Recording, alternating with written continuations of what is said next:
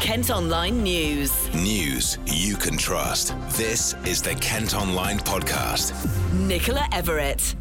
Welcome to the Kent Online Podcast on Thursday, September the 3rd. The man in charge of tackling small boat crossings in the Channel has admitted today it's frustrating they can't stop more people from making the dangerous journey to Kent. Yesterday, Border Force officers dealt with at least 7 incidents and more than 400 people arrived in Dover. That's a new daily record. Well, a Home Affairs Select Committee inquiry is hearing evidence as it tries to get to the bottom of why so many people are risking their lives to get here. Dan O'Mahony was appointed by the government last month to deal with the issue. We've been looking at a number of different tactics, including tactics at sea. The sea is inherently a dangerous place to operate. Anything we do at sea has an inherent level of danger, and it's incredibly important that whatever we do doesn't present an unacceptable risk to migrants or to our officers. Dover MP Natalie Elphicke has told the Commons what she thinks the government should be doing. Stopping the boats before they leave the French shores, returning and turning around boats when they're English Channel and sending them back to France. And if people do break into Britain through these illegal routes, making sure that they are returned swiftly to France and other countries.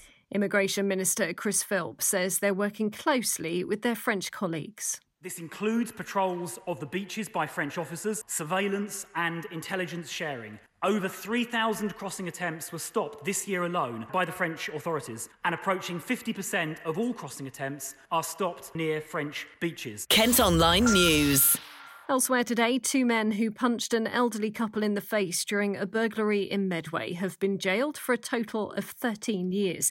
The 41 and 44-year-olds from London forced their way into a home on Star Mill Lane in Chatham in broad daylight last July.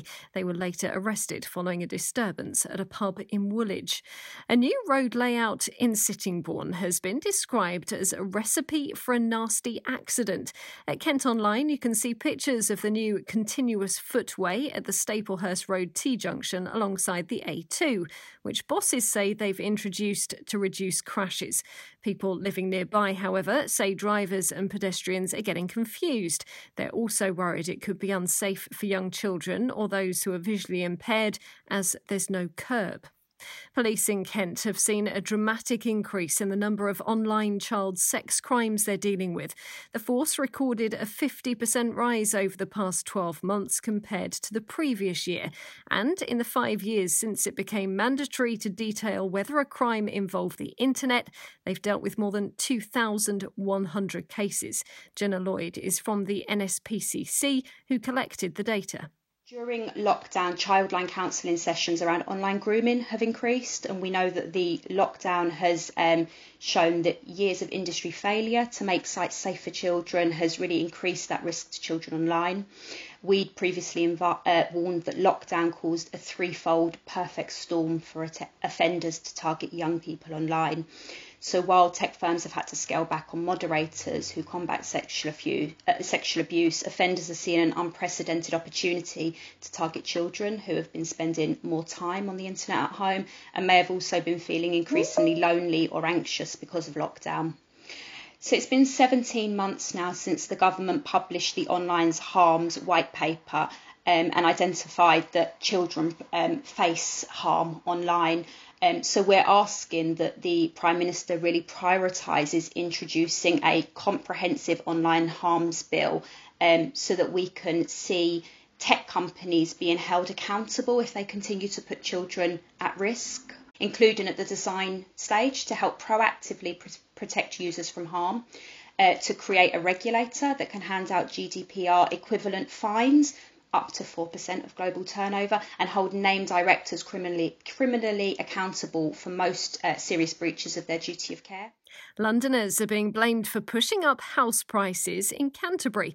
The value of an average property there has risen 4% in the last 3 months as people relocate from the capital to work from home because of the pandemic.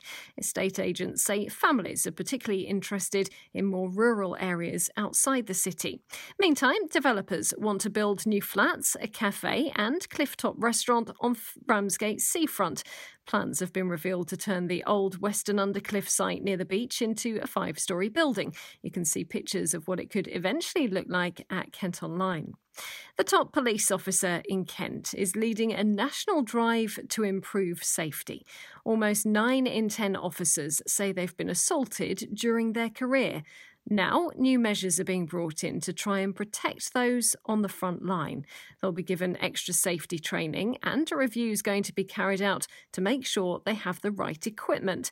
Kent's Chief Constable Alan Pewsley has been telling us what his officers have experienced since the start of the year. Much more spitting and much more coughing towards officers, which is appalling in the current context.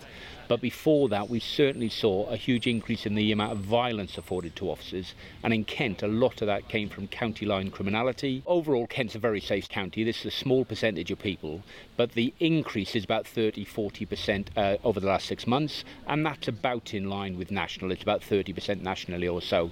But what we do have here is our proximity to London. A lot of the county line criminality comes out of London, so some of it is about geography and the nature of the criminal that we're dealing with. Every frontline officer in Kent, I made a decision over 12 months, nearly 2 years ago now, that every frontline officer will be afforded a taser if they want to use them, so therefore increasing the availability of taser on the front line. They all have to pass 3 days of rigorous testing to carry it, but it's right and proper in my view that they have taser. Every officer is given a spit hood, and every officer makes sure that they have the maximum training to go out onto the street to be as safe as they can. It is not part of their job for anybody to assault them. That's never going to be accepted in my tenure, never has been accepted in my 35 years as a police officer, and I will not accept it that that's okay to assault a police officer or a member of staff who are going about keeping the public safe. Completely and utterly unacceptable. And if you spit at one of mine, or indeed any national officer, I hope the court send you to prison for up to 2 years. Matthew Scott is Kent's Police and Crime Commissioner. Across the country, they estimate that we lose about the equivalent of £4.7 million worth of policing time as a result of assaults on officers.